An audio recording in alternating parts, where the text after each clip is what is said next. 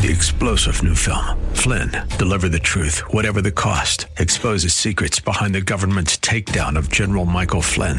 Flynn knew what the intel world had been up to. He ordered the first audit of the use of contractors. This set off alarm bells. He told the truth. He was the most dangerous person for Donald Trump to hire. They had to get rid of Flynn. Flynn, deliver the truth, whatever the cost. Available now. Watch it today. Go to salemnow.com. salemnow.com. This is the Word to Stand On for Life with Pastor Ron Arbaugh. Your word is sharper than any two-edged sword, and it cuts deep into my heart. The Word to Stand On for Life is a radio ministry of Calvary Chapel in San Antonio. A live call-in show here to help you answer your questions about the Bible and how to apply the Word to your daily life.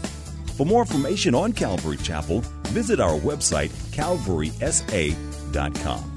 Get your Bible questions ready and call in now to 210-340-9585. It's The Word to Stand On for Life with Pastor Ron Arbaugh.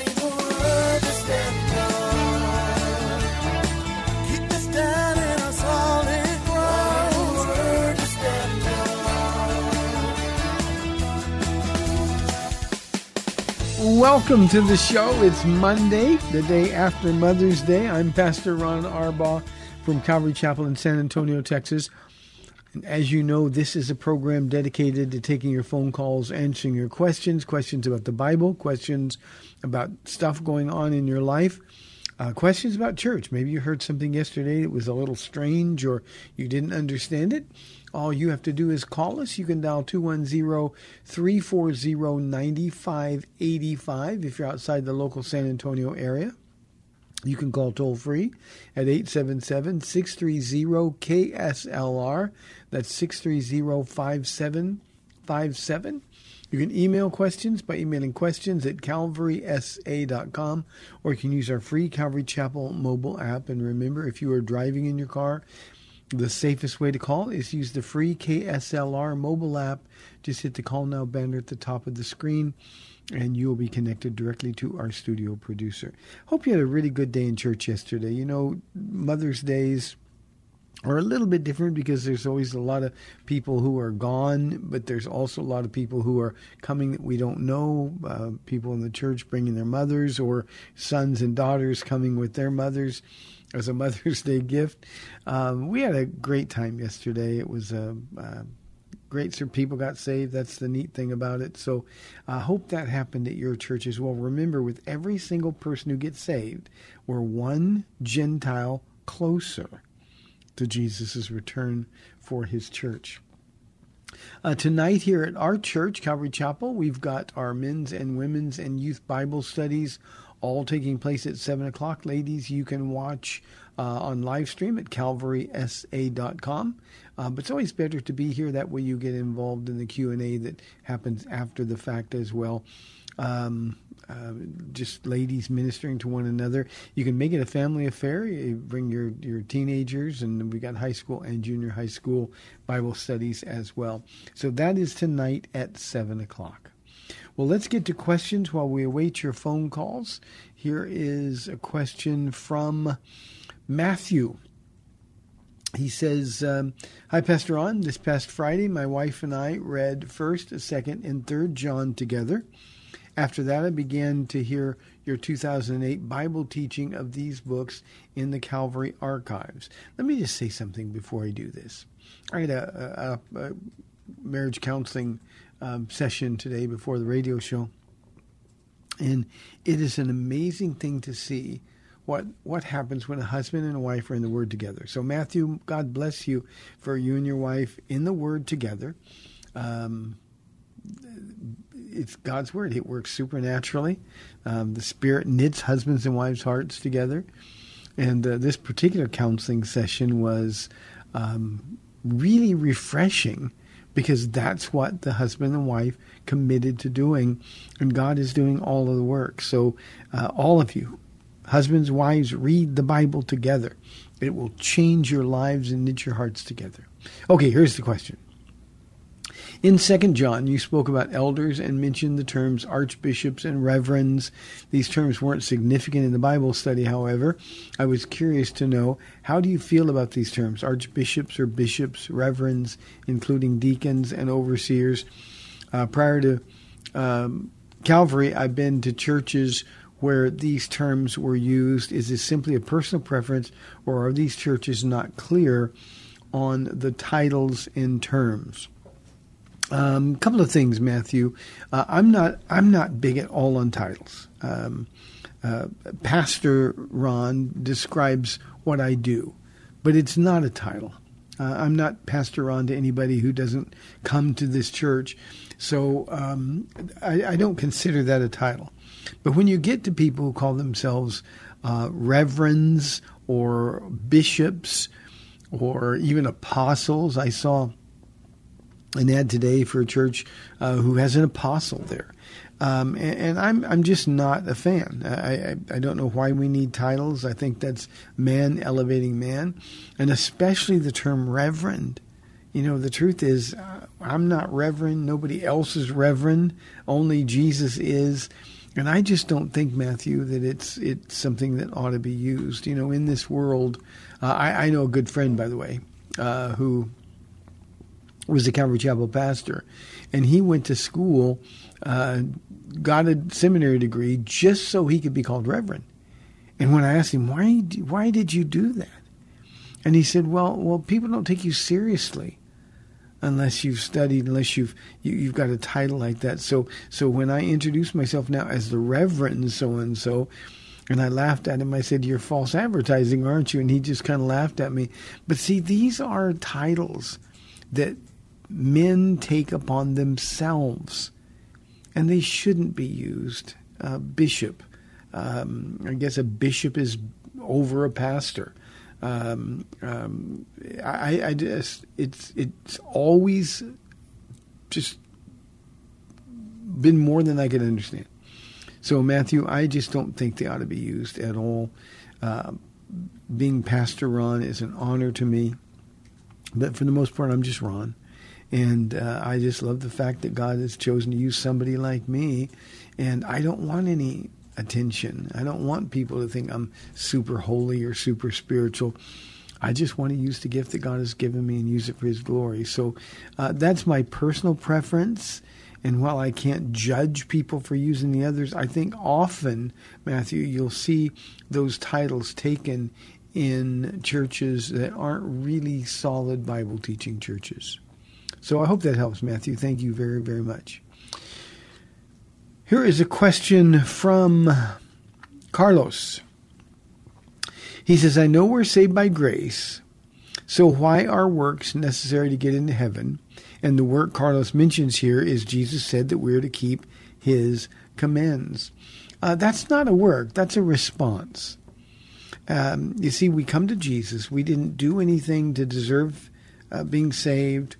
There's nothing we can do to earn being saved. So it's grace. Grace is unmerited favor. God's unmerited favor, I always like to add to the infinitely ill-deserving. That, Carlos, is how I got saved. But once I am saved, now we call Jesus Lord, and once I am saved, that's when we are obedient. So when Jesus says, keep my commandments, that's a response to being saved. It's not something we do to get saved. In fact, we can't do that. We can't be obedient apart from the Holy Spirit living in us. So it's simply a way to honor Him. Now, Carlos, I spent some time in my Bible study yesterday talking about this issue from a slightly different perspective. You know, there's just too many of us who call Jesus Lord, and we don't do what He tells us to do. When we accept Jesus as Lord, that means He's in charge of our lives. It means when He says something, we don't get a vote, we don't have an opinion.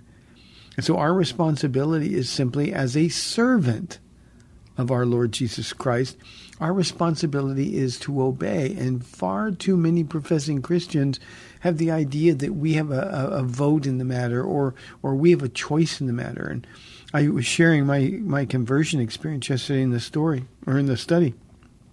And when I got saved, and I always say this because I don't want people to think I'm something more spiritual than I am.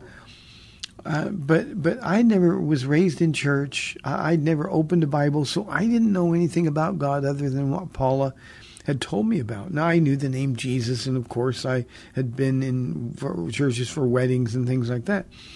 But when I got saved, I was actually running away from home. And I'd done so many horrible things. When I got saved, I realized two things. One, I realized I was going to heaven. My sins were forgiven.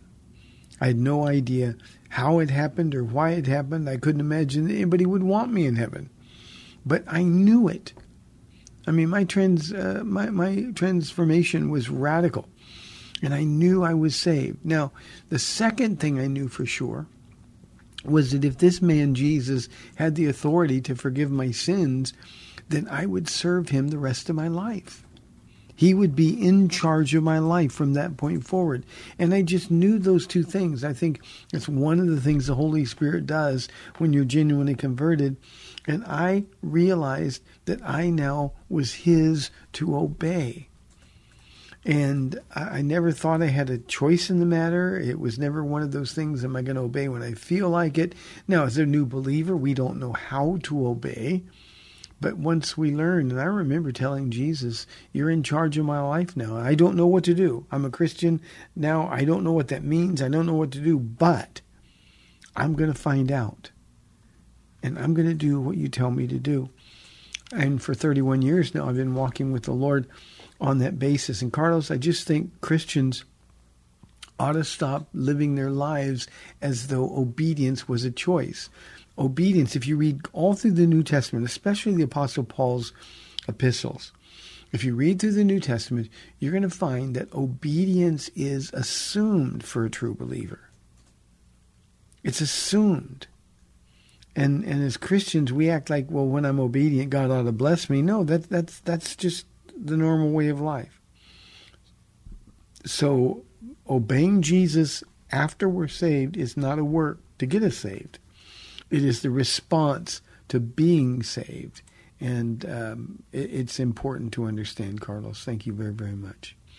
Here is a question note. We got Robert holding on line 1 from San Antonio. Robert, thanks for calling. You're on the air.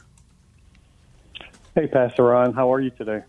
I'm doing well, thank you. My voice is a little weak, but it usually is after Sunday. Oh, sounds good. Hey, quick question. I'm not sure if this is a primary issue or one of these secondary things. But I tend to get church after, a little bit closer to my home than when I used to come out to your place. But one of the things I saw, and just wasn't sure what the answer is, as far as baptism go, is it okay for women to baptize people? I don't remember reading anything like that where it says yes or no, or, without getting legalistic, just trying to see what's the right answer there. Robert, that's a good question, and it's one that's very personal to me. I was baptized by a woman. Paula baptized me when I got saved, and I was so excited about the Lord. I didn't want to wait for any big event or anything else. I wanted to be baptized. And I remember Paula and I went to a gym with a pool, and I remember saying, Paula, would you baptize me? And she was just blown away. And I told her, I said, you prayed for me for 13 years. You represented Jesus when I was an absolute jerk. And I don't think there's anything more appropriate on planet Earth than for you to be the one who baptizes me. And we had a crowd of people that were there. They weren't with us, but when they saw what we were doing, they'd kind of watch. And I was very proud that Paula baptized me. So I don't think the Bible doesn't deal at all with who baptizes. It doesn't have to be a pastor.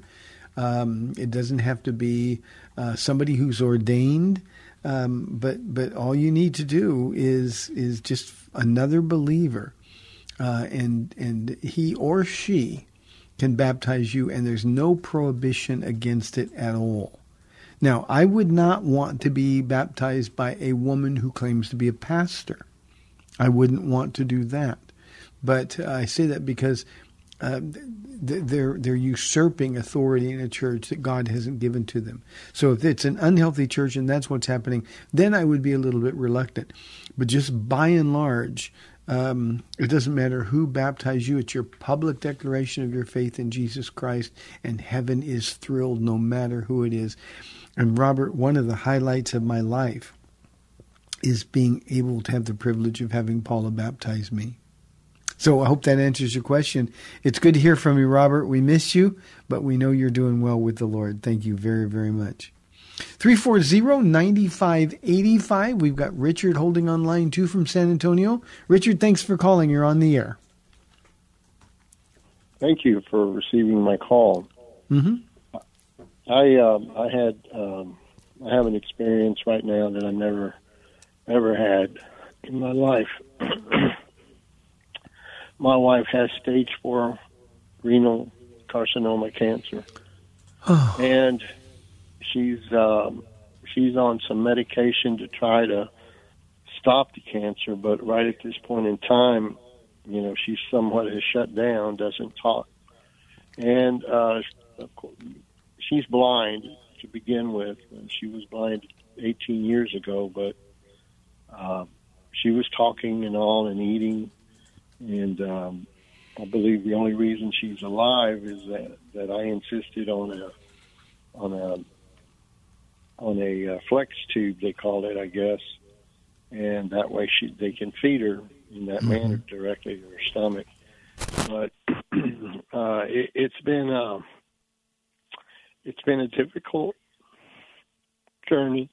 I spent 67 days and nights next to her, without coming home, just to shower. And just recently, I guess because of the lack of sleep and all, I caught some type of flu, and then got bronchitis and running fevers. And so I haven't seen her in about 9 days. And it's just, I'm distraught. But I'm praying that she does survive, and I just need prayer over her. And perhaps somebody can visit her. I met your brother, Terry McDonald. Oh, yeah. About 3 years ago. About 3 years ago, they both our daughters go to, his granddaughter and my daughter go to Gervin Elementary School. Mm-hmm. And that's how I met him. And he's always, praising the Lord Jesus. And, he's asked me to go to church there to, just visit and all. And, how time flies and you're doing this, that, and the other. But, right now, I have nothing but time for the Lord. 100%, which if I believe I had gone, and gone to the way of the Lord sooner, my wife may not be in this predicament. Yeah. But I'm just upset about this so much. I have a 10-year-old daughter. Will be 10 years old Thursday. Her name is Cookie. Oh, my goodness. And, it's very difficult on her, extremely. Her grades went down, and she was an A student. And it has affected her, and we're trying the best that we can to keep her focused. She doesn't know the end result of this terminal illness, and we're trying to get her a couple of months, or if it worked, a year at least. And Richard, I'm praying for the best. Richard, can I ask, what is your wife's first name? Because I want to pray for her, and I'll be praying for her. Her name is Brandy Zamora. Brandy. Okay. I'll be praying for Brandy, and I'll be praying for Cookie, and I'll be praying for you. But let me share my heart on a couple of things here. First, don't listen to the lies of the enemy. The fact that you didn't turn to Jesus sooner has nothing to do with her illness or her condition. The enemy wants to condemn, and in Christ we're simply unable to be condemned. The blood has washed us of all of our sin, whatever you were and whatever you've done, past, present, even future, all of that covered by the blood of Jesus. And you stand before the Lord holy and righteous. And while we're working out that holiness and righteousness in this life, God has given you everything you need in order to confidently stand before him and accept the free gift of eternal life. So the enemy, he wants to make you doubt the goodness of God. He wants you to doubt your salvation. He wants all those things.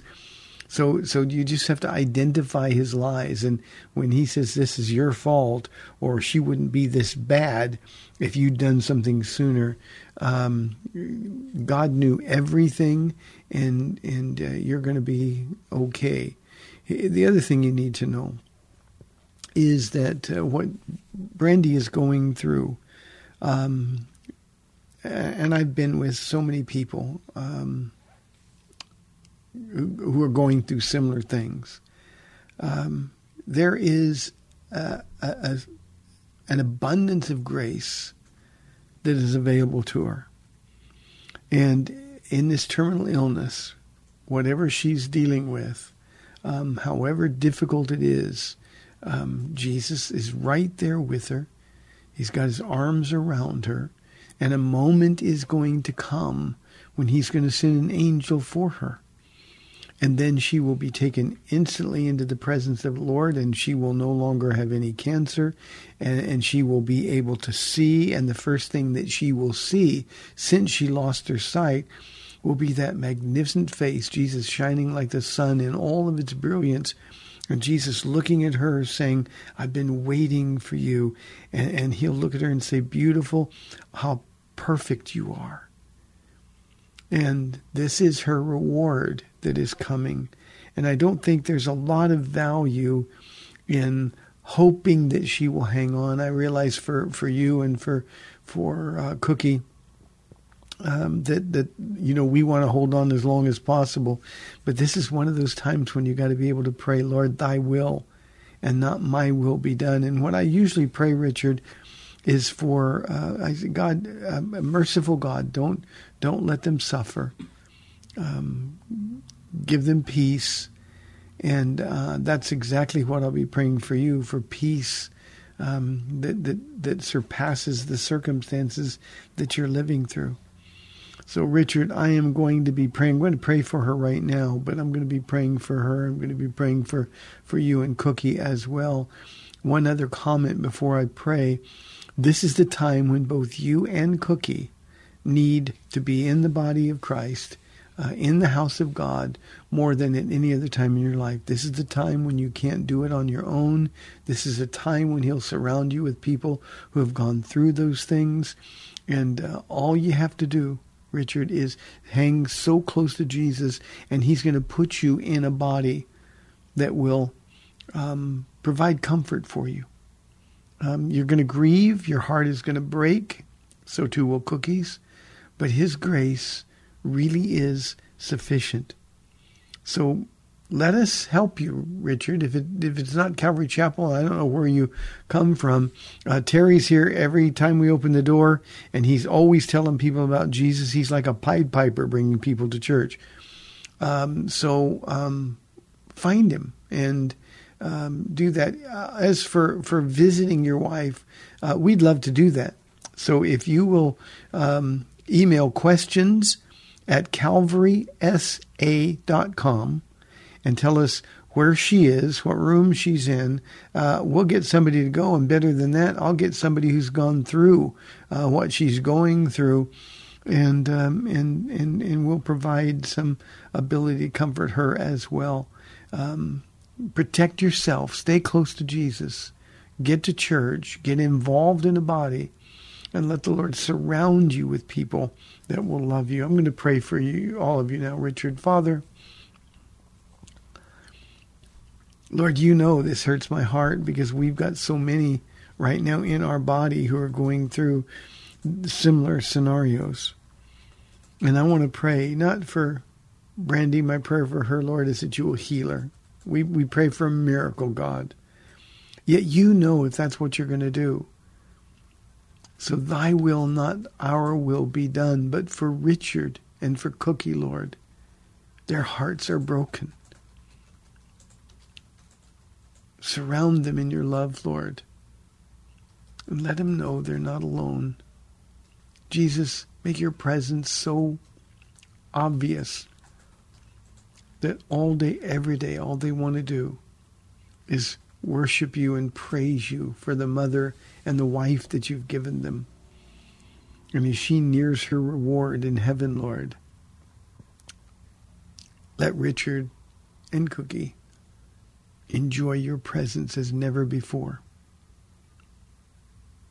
Surround them, Jesus, and keep them safe. Shield them from the attack of the enemy. Amen. Richard, God bless you. Please, questions at Calvary SA. We will get somebody to see Brandy for you. Wow, we've got 30 minutes left in the Monday show. 340-9585 or toll free 877-630-KSLR. This is the Word to Stand Up for Life. I'll be back in 2 minutes.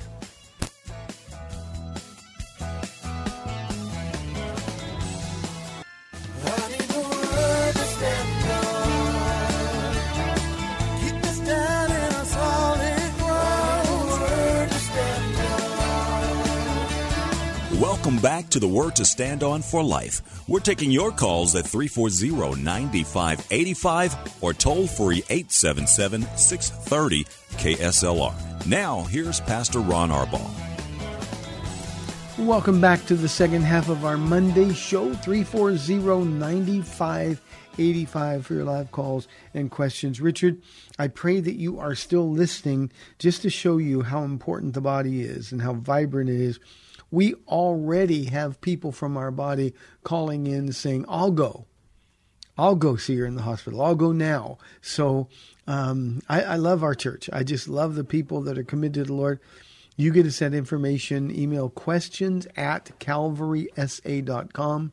Tell us where she is, and we'll get people out there. And again, already people are calling and letting us know that they would be honored to go and minister to her. Let's go to Kenny from San Antonio on line 1. Kenny, thanks for calling. You're on the air. Thank you, Pastor Ron. I just wanted to ask you a question about the 7 trumpets, and I don't want to be, I know I'm focused on, here are my hands and feet, Lord, what do you want me to do today? And just to be obedient, just to focus on the Lord and be obedient. And I just wanted, and I'll listen on the radio. I just wanted to know about the trumpets, and if you possibly, or I just want to know what the Lord's telling you, if any of the trumpets have already sounded. Yeah, thank you, Kenny. I'll do my best. The 7 trumpets. If you're talking, Kenny, about the trumpet judgments, the seals, and then we've got the trumpets, and then we've got the vials or the bowls. If you're talking about that, of course, those have not started yet. And I don't know if you're confusing it with the 7 thunders, and we're not to know what the 7 thunders say. So none of those things have happened yet. Kenny, we are in the last hours of the last days, and Jesus is coming soon. We don't know when. It will be sudden. There won't be any opportunity. Once that trumpet, remember, the trumpet is not literal, it's figurative, but the trumpet call is a call to readiness. And from the Christian perspective, Kenny, we are already hearing that trumpet. Jesus talked about knowing the signs of the times. And so all we have to do is look around. We look around at a world that can best be described by 2 Timothy chapter 3, beginning in the first verse, where Paul tells Timothy, And these are Paul's last words, so that's how important they are. But Paul tells Timothy, mark this, Timothy, in the last days, there will be perilous or terrible times. And those are the times that we're living in right now. We're not in the Great Tribulation, so the trumpet judgments haven't started yet. The seals haven't been broken. The church will be raptured to heaven before that happens. But all we have to do now, Kenny, is look around. I was just thinking about this prayerfully with the Lord this morning. In the last days, one of the traits, I'm going to use the King James here, one of the traits is that people will be without natural affection. And it describes very graphically, it's a very vivid word picture in Greek, and it describes the love that a mother has for a child. It's instinctive in us. And he says, in the last days, that will be gone. Now, he has a whole list of other horrible, horrible behavior. But just that one, without natural affection, there are women marching all over this country right now, Kenny, who are protesting because they fear that the right to murder babies will be taken from them. I saw one interview with a woman who was protesting abortion, and she said, I wish my mother would have aborted me. There's no connection between mother and child any longer. Our hearts have become so hard, and that's just one horrible, horrible thing.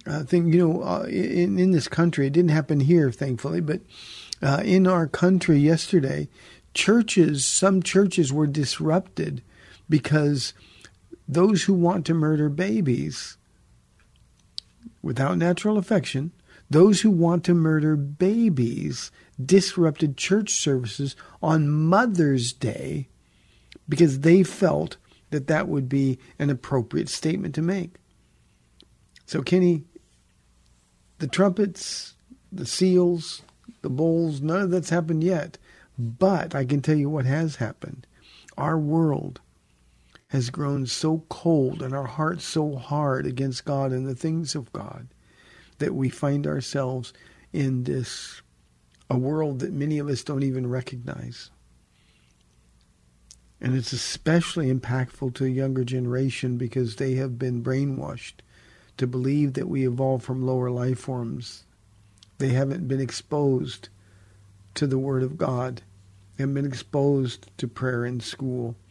They've just been convinced that they can act any way they want. And if you read 2 Timothy chapter 3, just the beginning of the chapter, Paul says, be on guard. These things are going to happen, Kenny. They're happening now. Thank you, Kenny, for calling. I appreciate when I get to hear from you. Here is a question from Anonymous, our email box. It's obviously somebody who comes to our church. He says, hi, Pastor Ron. What a great message yesterday. I met a couple at church yesterday. They've been there twice and got to know the gentleman a little bit. I soon found out that he was living with his girlfriend. We brought up marriage and told him about getting married.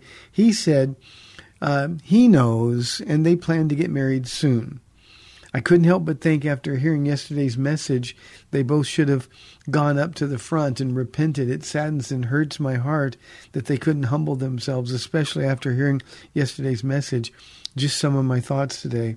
And then they say, love you, Pastor. Thank you very, very much, Anonymous. You get a little bit of a glimpse into my heart. Yesterday, all three services, as we were giving invitations. Now, for the audience, the message was Jesus on his way to the cross at Calvary and saying to us, if we're going to be his disciple, we must pick up our own cross. We must follow him, be obedient to him, and deny ourselves. And yesterday, and I advertised the message as a sort of a big boy and big girl message because it wasn't going to be something that was easy to hear. But I said a message like this demands a response. And so I gave two invitations, one for new people to get saved, which I do every Sunday. I do it every Friday and every Wednesday too, by the way.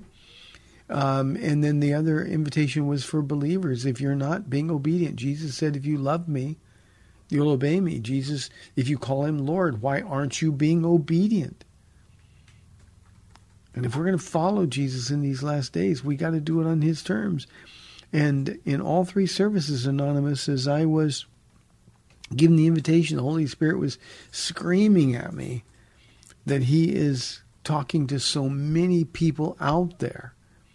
And I guess we just have to wait for them to respond. And the response, we had people come forward in all the services, but the response wasn't nearly what it should have been. And it breaks my heart too. You said it saddens and hurts your heart. Well, it's been hurting my heart, this man and woman that you're talking about. You know, our church is a really difficult place to come if you're not serious about following Jesus. And one of two things will happen. Either the Holy Spirit will keep knocking on the door of his and her heart, and they will respond, or the longer they stay disobedient, the easier it is going to be disobedient, and they're going to just drift away and try to find another church that maybe isn't so direct. And you're right, it hurts my heart a lot, but what an important message for all of us. And in this particular context, since Jesus is now turning to the cross, his ministry takes that final turn into Jerusalem to die. The message is all that much more urgent for all of us in these last days.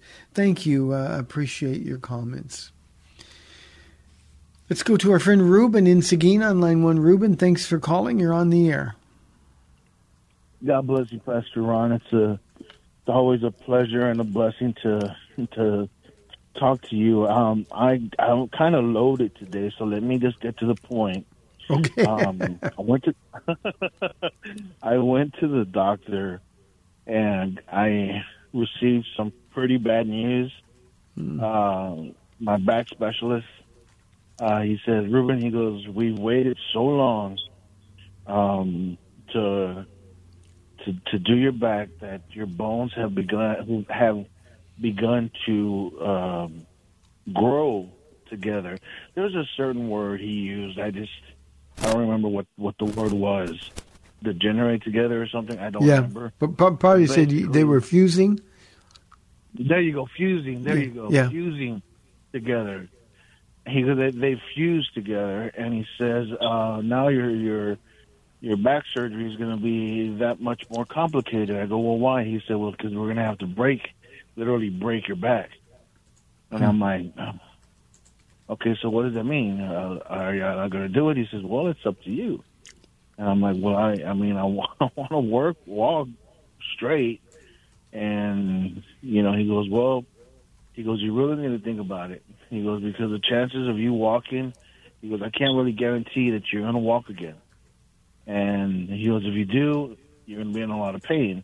Yeah. I said, okay. So I was kind of down about that, but I said, Lord, you know what? You've been with me this far, and everything that I've gone through, all the surgeries that didn't have to do with my back, and you planned this out, and you planned this out the way it was supposed to work out, and then with everything emotionally that I've gone through, and my mother's passing, you held me together, and then Mother's Day, you've held me together. So I'm just going to give it to you. And so I just ask everybody to pray for me that I will make the right decision, and if I do get surgery, that everything will go well, and then we'll go from there. And like always, that hasn't stopped me from reading or praying. So with that being said, I came home and I started reading the Bible, started praying, and then I read. And then please don't be disappointed in me what I'm about to say. I started reading the Bible in the New Testament. I was in 1 Timothy and 2 Timothy, and then I come across this little book, this one-page book, Philemon. I think it's called Philemon. Mm-hmm. And I'm like, what is this? I said, do I have a Catholic Bible? I'm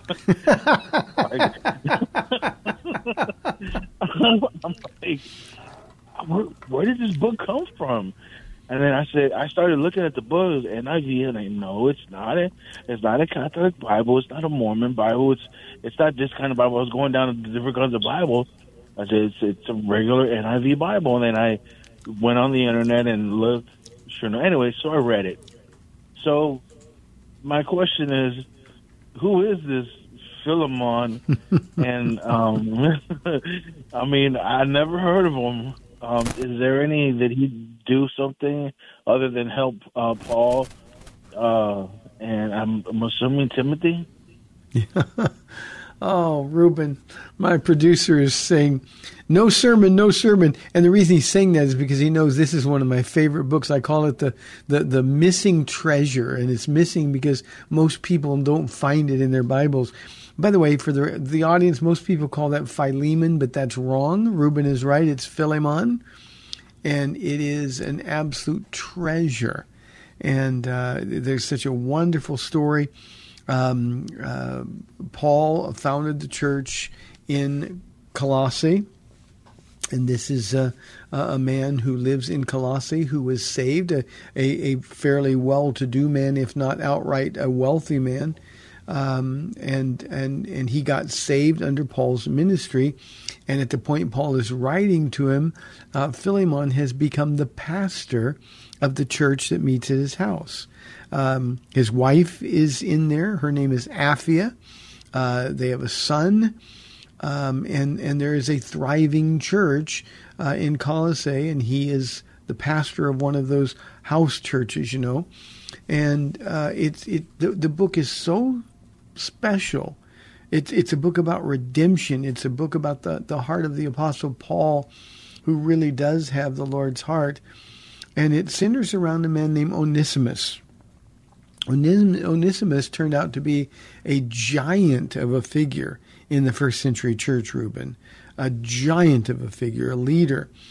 And Onesimus is a man who, when Paul was in Rome, Onesimus was a runaway slave.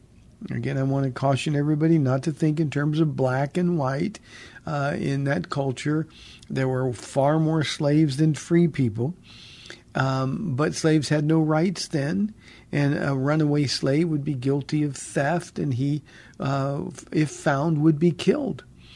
And one day Paul is in prison. Now, in prison in this particular time in Rome, though he was under guard, he had access. He wasn't in the dungeon in prison, but he had access to people, and people could come see him. He'd found a lot of favor. And Onesimus one day heard Paul with a crowd of people proclaiming the gospel of Jesus Christ and talking about the freedom that's found in Christ. And Onesimus, who had never been free, Onesimus was a man who would always look over his shoulder because his past was always chasing him, and he knew that he would be killed if he was found out. And here's this bow-legged, hunchback, broken-nosed man talking about freedom. The Holy Spirit fell, and Onesimus got saved. And not only did he get saved, but he began to grow immensely, and he became a great help to Paul's ministry. Well, I need to rush this because we don't have forever, and I was told no sermon. One day the Holy Spirit spoke to his heart and said, you have to go back to your slave owner. And that would have been crushing. It could have cost him his life. And I can imagine the conversation he had with Paul. Paul, I've got to go. Why do you have to go? You're helping me so much, and God is doing such a wonderful work in your life. And he would explain, I've run away. I know people are looking for me. And I feel like the Holy Spirit is telling me that I've got to go back and make things right with my former owner. And Paul would be sad, but he would say, wait a minute, if that's what you got to do, I want you to do it. I'll be praying for you. And maybe he said something like, tell me how to pray. What is the owner? I like to ask people's first names. What is your owner's name?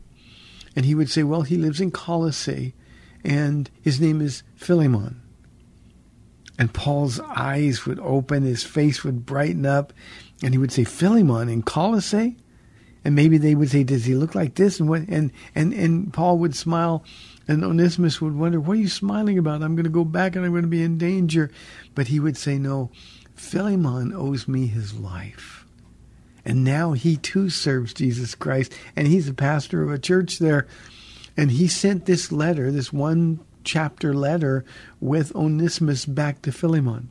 And basically said, if he's done you any wrong, put it to my account. It is the greatest spiritual arm twisting in the history of the world. And it's fun, it's funny. At the same time, it's so vivid and so poignant. And Reuben, you can camp in that little treasure. If you are interested, I've got 2 Bible studies on Philemon on our website at calvarysa.com, and you can listen to them. I've actually taught that book when I speak in other churches sometimes because it's such a great, great story to tell. So it's a great, great book. It's a great, great book. Reuben, thanks for calling. Sorry about the news from your back. Hey, get a second opinion. That's the only medical advice I'm going to give. Good question. Here's a question from our email inbox, this one from Scott. He says he has 2 questions about Mark 8:34. That's where I was yesterday. He says, in Jesus referencing the cross, did he already know he was going to be crucified rather than be executed some other way? I thought that he would find out in the next chapter at the Transfiguration. Where would he get the specific information? Also, is this the first time Jesus references the cross? Let me read the verse, Mark, and then I'll answer your questions. They're pretty straightforward. It says, then he, Jesus, called the crowd to him along with his disciples and said, whoever wants to be my disciple must deny themselves and take up their cross and follow me. So the question, did he know he was going to be crucified? The answer is yes, Psalm 22. Of course, Jesus wrote that through the pen of David. But Jesus wrote it. It was regarded universally as messianic by Jews. And it describes in detail, literally hundreds of years before Rome was a power. It describes a method of death, of execution, that didn't even exist at the time. So prophetically, Jesus knew he was going to die.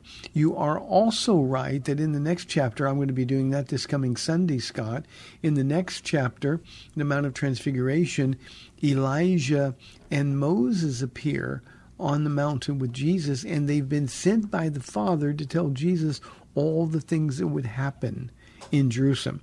The point-by-point, blow-by-blow episode from his final week forward, culminating in the cross. So yes, he knew exactly what the cross was going to be. We also want people to remember that the cross was an instrument of death. It was an instrument of execution.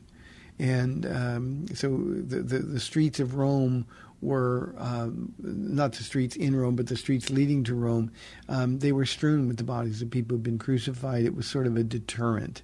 So yes, and that's Jesus' first direct reference to the cross, but not his only one. Okay, we've got Terry on line 1 from San Antonio. Terry, thanks for calling. You're on the air. Well, it is me, and I did Hi, have Terry. the pleasure of hearing your comments to Richard. I call him Richie. They called earlier. And just an addendum to that, I spoke with him this morning and last week, too, and some things. And the situation for his wife took a turn. She was in a transitional care situation. Then I found out today that she'd been admitted to the hospital under these conditions. But what you heard on the air, everyone that heard that, I've had the pleasure of seeing and knowing him for over 4 years. And the care and the love, the concern he has for his daughter, Cookie, I've never met his wife, but I've only met her through his eyes and his heart. Mm-hmm. And this is a man full of love, like he's abundant, and dedication. So thankful for the call, thankful that people are reaching out. I wanted to let them know that he can't visit the hospital yet because of the situation that he developed. And I was planning on doing that, but I suggested that there could be a husband or man and woman team or something of that nature. Yep. And so that's wonderful to hear that it's going to be met. Yeah, thank you, Terry. We got people waiting now to go. So as soon as we get any location information on the hospital, we'll have people there. I can get it for you if you didn't get it yet. He's given me all that information. I got it today, this morning. Okay, then would you please email it to us as soon as you can? I will. Thank you so much, and wonderful. Or you. Sam said you can text it to him, Terry, if that's easier for you. Oh, okay. I will do that. Send it to Sam. Thank you, Terry. Great. God bless you. Thanks so much. Bye. Okay, I've got time to do something really quick, and I'm probably going to come back to this tomorrow, but this is important, so I want to touch on it today. It's from Anonymous. It said, Pastor Ron, I struggle with really twisted sin. I know it's wrong, and I know it's sin. I've fallen in the past. Why is the sin so prevalent in my mind and heart? I know I'm forgiven and free, but I still feel like a captive to my sin. I enjoy it. I know it's wrong. I love to serve the Lord, and I know I'm hindering my walk with Him. What can I do? Anonymous, you need to listen to the message that I did yesterday. You've got to die to this sin. You've got to die to yourself. You've got to come to the end of yourself, and you realize that the fact that you enjoy sin, something that you know, to use your word, is twisted. This is something that you've got to understand. He's already delivered you from, but at this moment in your life, you love the sin more than you love Him. And you've got to get to the place where you need to wrestle with Jesus tonight, not tomorrow, tonight. So please listen to the message that I did yesterday. It's on our website at calvarysa.com. And when you're done with the message, you need to get on your face before the Lord, and you need to repent. You need to be honest about why you're continuing to sin. It's not because you have to. It's because you want to. And Anonymous, I'm going to come back a little bit more with this tomorrow at the top of the program. Hey, thanks for tuning in. I appreciate the questions. Keep Richard and Brandy and Cookie in your prayers. May the Lord bless you and keep you. Lord willing, I'll be back tomorrow at 4 o'clock on AM 630 The Word. We'll see you then.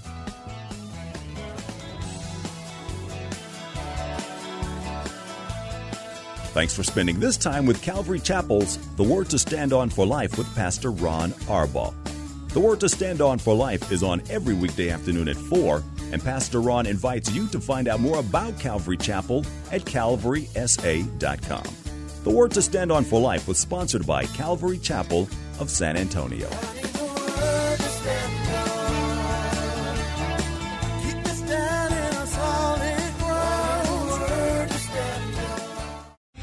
Three-star General Michael J. Flynn, head of the Pentagon Intelligence Agency, knew all the government's dirty secrets. He was one of the most respected generals in the military. Flynn knew what the intel world had been up to. He understood its funding. He ordered the first audit of the use of contractors. This set off alarm bells. The explosive new documentary, Flynn, Deliver the Truth, Whatever the Cost, uncovers the facts behind this scandal. Flynn told the truth. He was the most dangerous person for Donald Trump to hire. I find out the worst enemy that I'm going to face in my life is right here in America. They took my assessment and they wanted me to change it. And I was like, I'm not changing it. They had to get rid of Flynn. With in-depth interviews, archival footage, and never-before-seen personal records of the man behind the headlines. I just felt like I was drowning. Flynn, Deliver the Truth, Whatever the Cost. Available now. Watch it today. Go to salemnow.com. salemnow.com.